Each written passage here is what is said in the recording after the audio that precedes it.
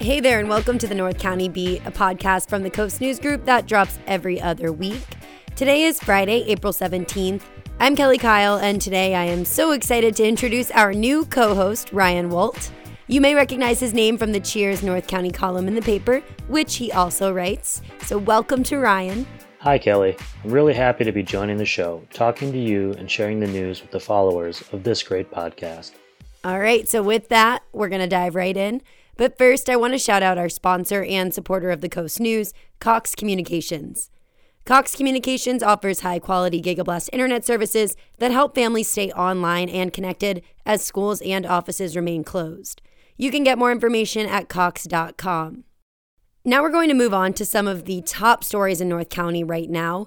Some breaking news this week: Encinitas City Manager Karen Bruce has resigned from her post effective June 12th. This is especially significant right now since she's also been serving as the Director of Emergency Services since the city declared its state of emergency in March due to the coronavirus. Assistant City Manager Mark Dellin will serve in the role until Bruce's replacement is selected. And some more big news that'll impact your summer entertainment schedule: the San Diego County Fair will not be taking place this summer due to the COVID-19 pandemic. The Del Mar Fairgrounds Board of Directors made the call in a meeting earlier this week. Here's the Del Mar Fairgrounds General Manager, Tim Fennell.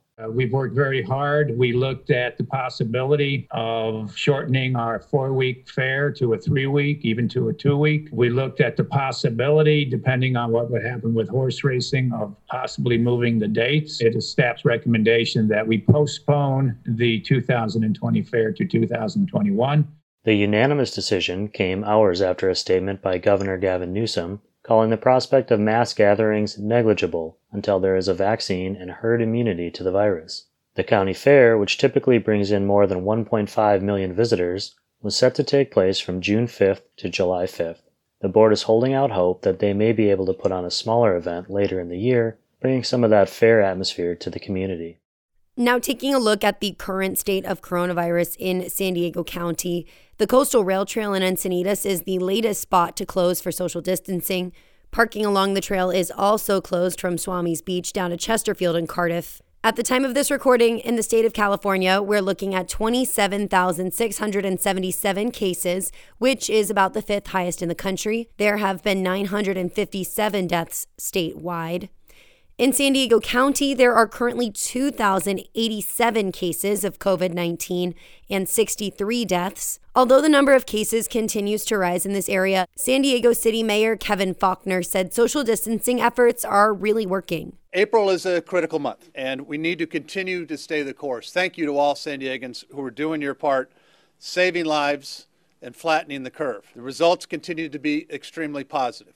Across cities in North County, data shows we're seeing close to 300 cases. For an update on that situation locally, I called up Dr. Kevin Shaw, an ICU doctor at Scripps Memorial Hospital in Encinitas, who focuses on pulmonary disease and who's currently treating COVID-19 patients at Scripps. COVID-19 in North County, from the preliminary numbers we're looking at, seems to be steadily growing in numbers, but the rapid growth that we saw about a week and a half to 2 weeks ago has tapered off a bit.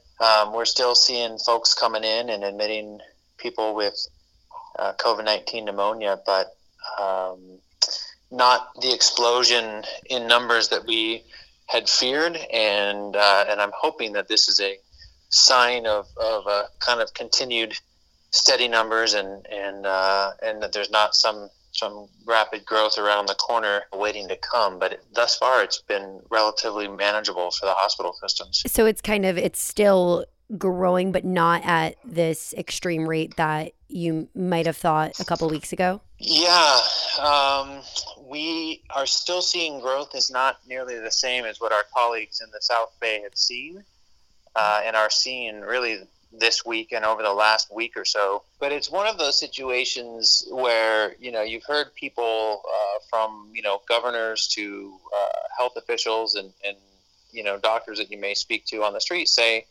things like, we're seeing social distancing working and the curve seems to be flattening, that phrase that people have really become accustomed to.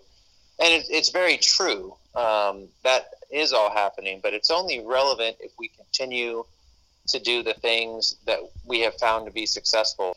And, there has been a lot of discussion recently about, when to open the country, so to speak, and when to reopen businesses. I think if we were to do it now or anytime in the immediate future, the gains that we made through our social changes and closing of businesses and things will be completely lost. I think we could see a secondary spike or a delayed rapid peak if we give this up too soon. I mean, I don't know if anyone can answer this. We don't have a crystal ball, but we do have models. So I am curious, do you think that the worst is yet to come, or is it kind of relative upon our behaviors right now?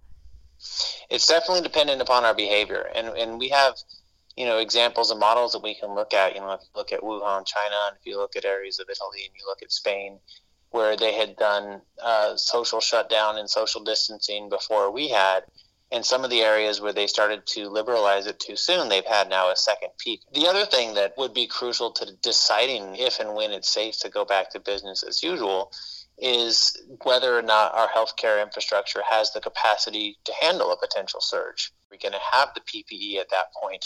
Are we going to have the ventilators at that point? I'm paying out of pocket to try to get, N95 masks, and, things we're literally buying off Amazon and paying out of our own pockets to protect my colleagues. And that's not a sustainable model if we're going to reopen things and expect a secondary surge, or not only the coronavirus, but if we open things up in the hospital, we're also going to be resuming elective surgeries and resuming outpatient clinic visits. And we're going to need to have the equipment and the staff and the manpower and the personal protection to do all those things. And if we do it too soon and we're short again, then we're not only exposing our citizens, but the frontline healthcare workers. Well, that's a really interesting point, because I feel like you guys see a different side of this issue. Yeah, what I'm seeing is the folks I'm working with are having to call hospital supply and beg to have masks delivered, and being told every time you ask for an N95 that, we're short on supply.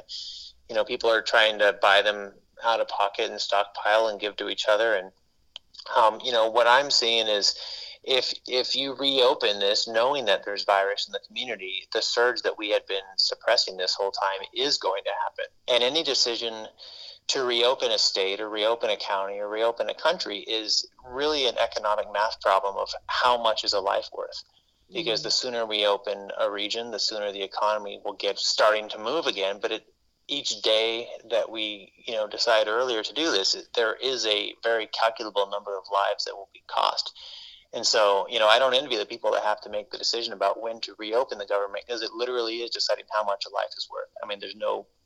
There's no bones about it. It's an economic value on each life. Would you be able to say that, I think by June we might be in a different situation, or are you literally just kind of going week by week here? Well, I'll tell you, I would be shocked if we had not reopened most of the country, and certainly California, by June.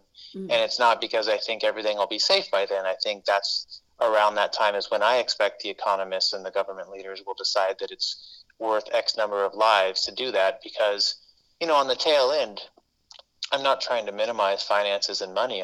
People losing money and going unemployed and becoming homeless also has a cost to life. And my expectation is that by June, or maybe even before, the economists who are consulting on this and making recommendations are going to decide it's more value to reopen the economy despite the coronavirus deaths that may come at the expense of not only saving the economy but also lives as a result of the economy, from minimizing homelessness and loss of rent and loss of shelter, etc.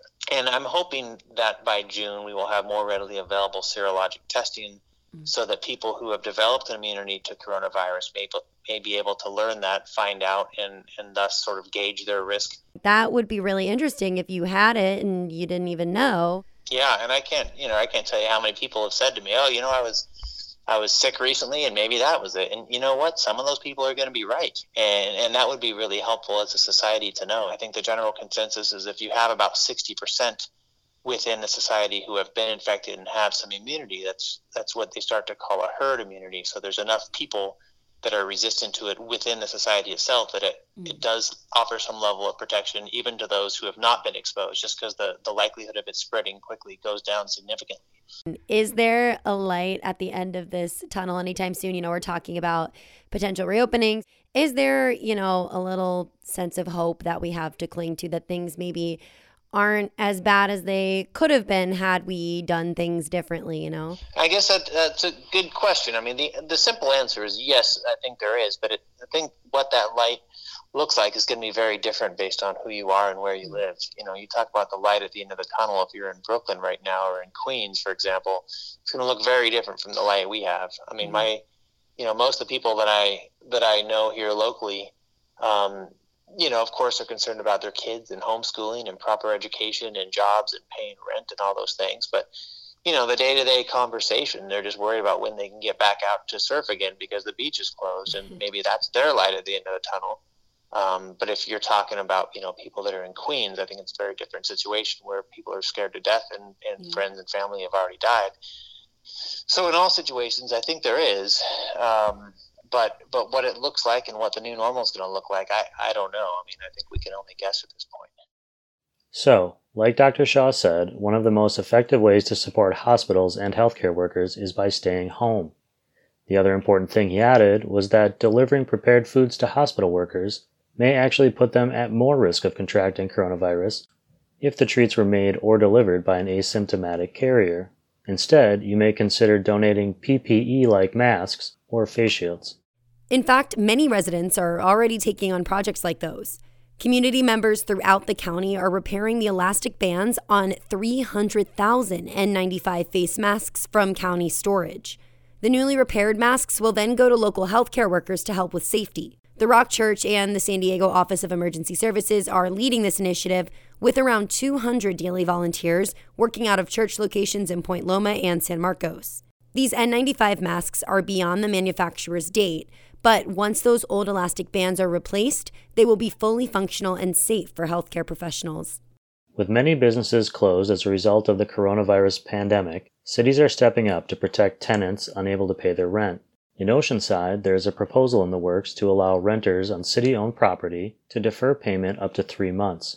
They would need to pay it back starting in 2021 with 12 interest-free installments. Carlsbad has a similar program to help businesses in town. Small shops forced to temporarily close their doors due to the pandemic may defer rent on their commercial lease, and on April 8th, Escondido also approved an eviction moratorium on both residential and commercial leases. Whether you rent an apartment or a storefront, if coronavirus has affected your finances and you're worried about making rent, make sure you contact your landlord as soon as possible to discuss your options.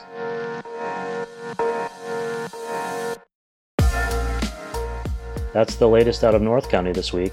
Remember, when it comes to coronavirus, things are changing rapidly. Please be sure to check your city websites for the most up-to-date information in your area. And for more news weekly, check out the print edition of the Coast News. Read our stories online daily or catch the full paper out every Friday. The full PDF version, by the way, is also available at thecoastnews.com. As people continue to stay home to prevent the spread of COVID-19, there's been an unexpected consequence, an uptick in the amount of domestic violence calls. Coast News reporter Lexi Brote looked into what's causing the increase and what one local nonprofit is doing to support survivors. The state shelter-in-place order has had plenty of unfortunate consequences. People have lost their jobs, been furloughed, restaurants are closed, and businesses are struggling. But because of the isolation of such orders, San Diego and really the whole world is also seeing an alarming spike in domestic abuse. This week, I talked to John Van Cleef, the CEO of the Community Resource Center in Encinitas. The nonprofit works with domestic violence victims and homeless populations in the North County area, providing them with access to rehousing, counseling, and other services. Van Cleef told me that more and more people have been calling into the center's domestic violence crisis hotline, seeking help in this uncertain time.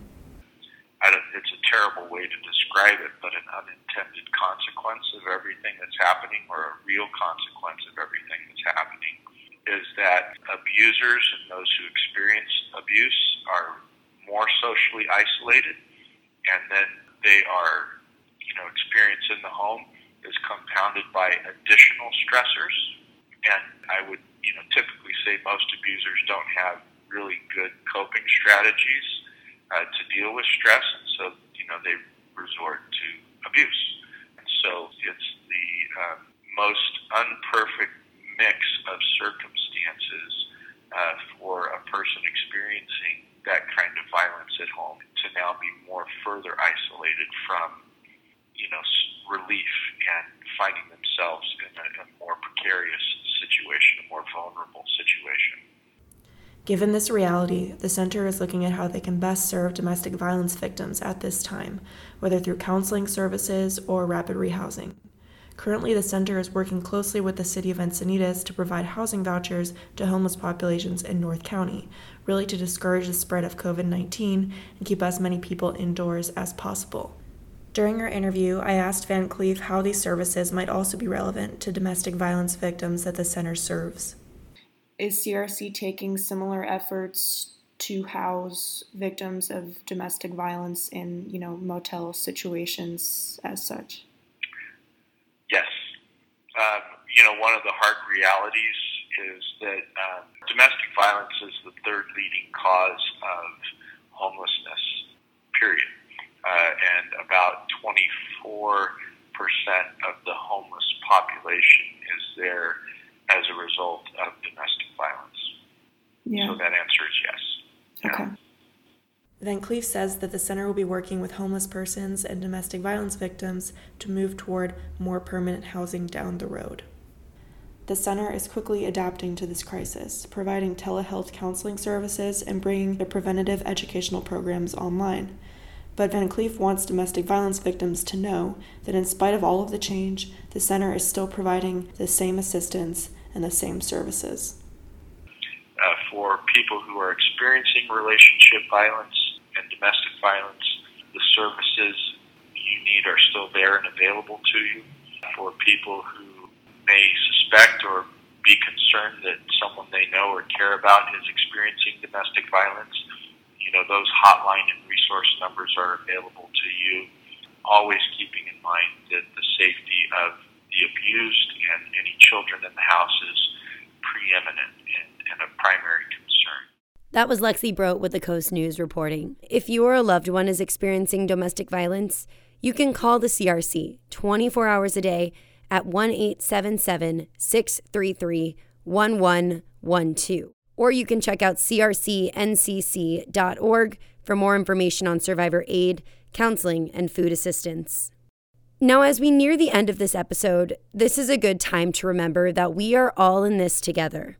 In the middle of this worldwide uncertainty, actor Matthew McConaughey took a moment on The Late Show with Stephen Colbert at home to express his optimistic hope for humanity as we start seeing a light at the end of this long tunnel. The upside of this, the silver lining, is we're going to come out this treating each other better than we have in the last, I don't know how many years. We've got a common denominator here. No matter how high anyone was flying, economically or whatever, on some level, we've all been brought down to a level where we are birds flying at the same height. No one is immune from this enemy, this coronavirus. So, this is like the aliens have landed on the planet, and we all have to bond together. The sci-fi picture has come to life. It's not fiction anymore. So let's do this and come out the other side and look back and go, I'm a better man for that. I'm a better woman for that. I'm a better person for that time. Well said. Take a moment out there to appreciate each other and find moments of happiness among all of the unknowns. You may have heard that American folk musician John Prine, known for his storytelling and distinctive voice, passed away last week due to complications with the COVID-19 virus. But if his music is any indicator, he's still rocking away somewhere. Take it away, John. I hope to prove him wrong. That is, when I get to heaven. 'Cause I'm gonna have a cocktail, vodka and ginger ale. Yeah, I'm gonna smoke a cigarette that's 9 miles long. I'm gonna kiss that pretty girl on the tilt-a-whirl. Yeah, this old man is going to town.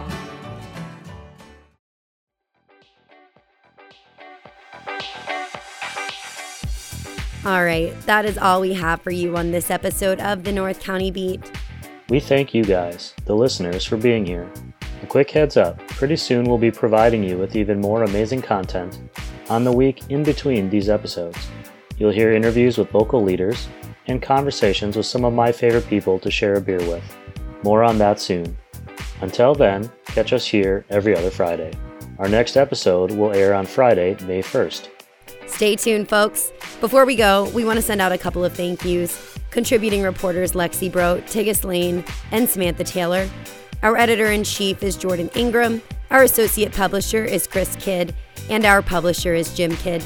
I'm Kelly Kyle. And I'm Ryan Wolt. Thanks for joining us. Until next time, be safe out there and have a great weekend.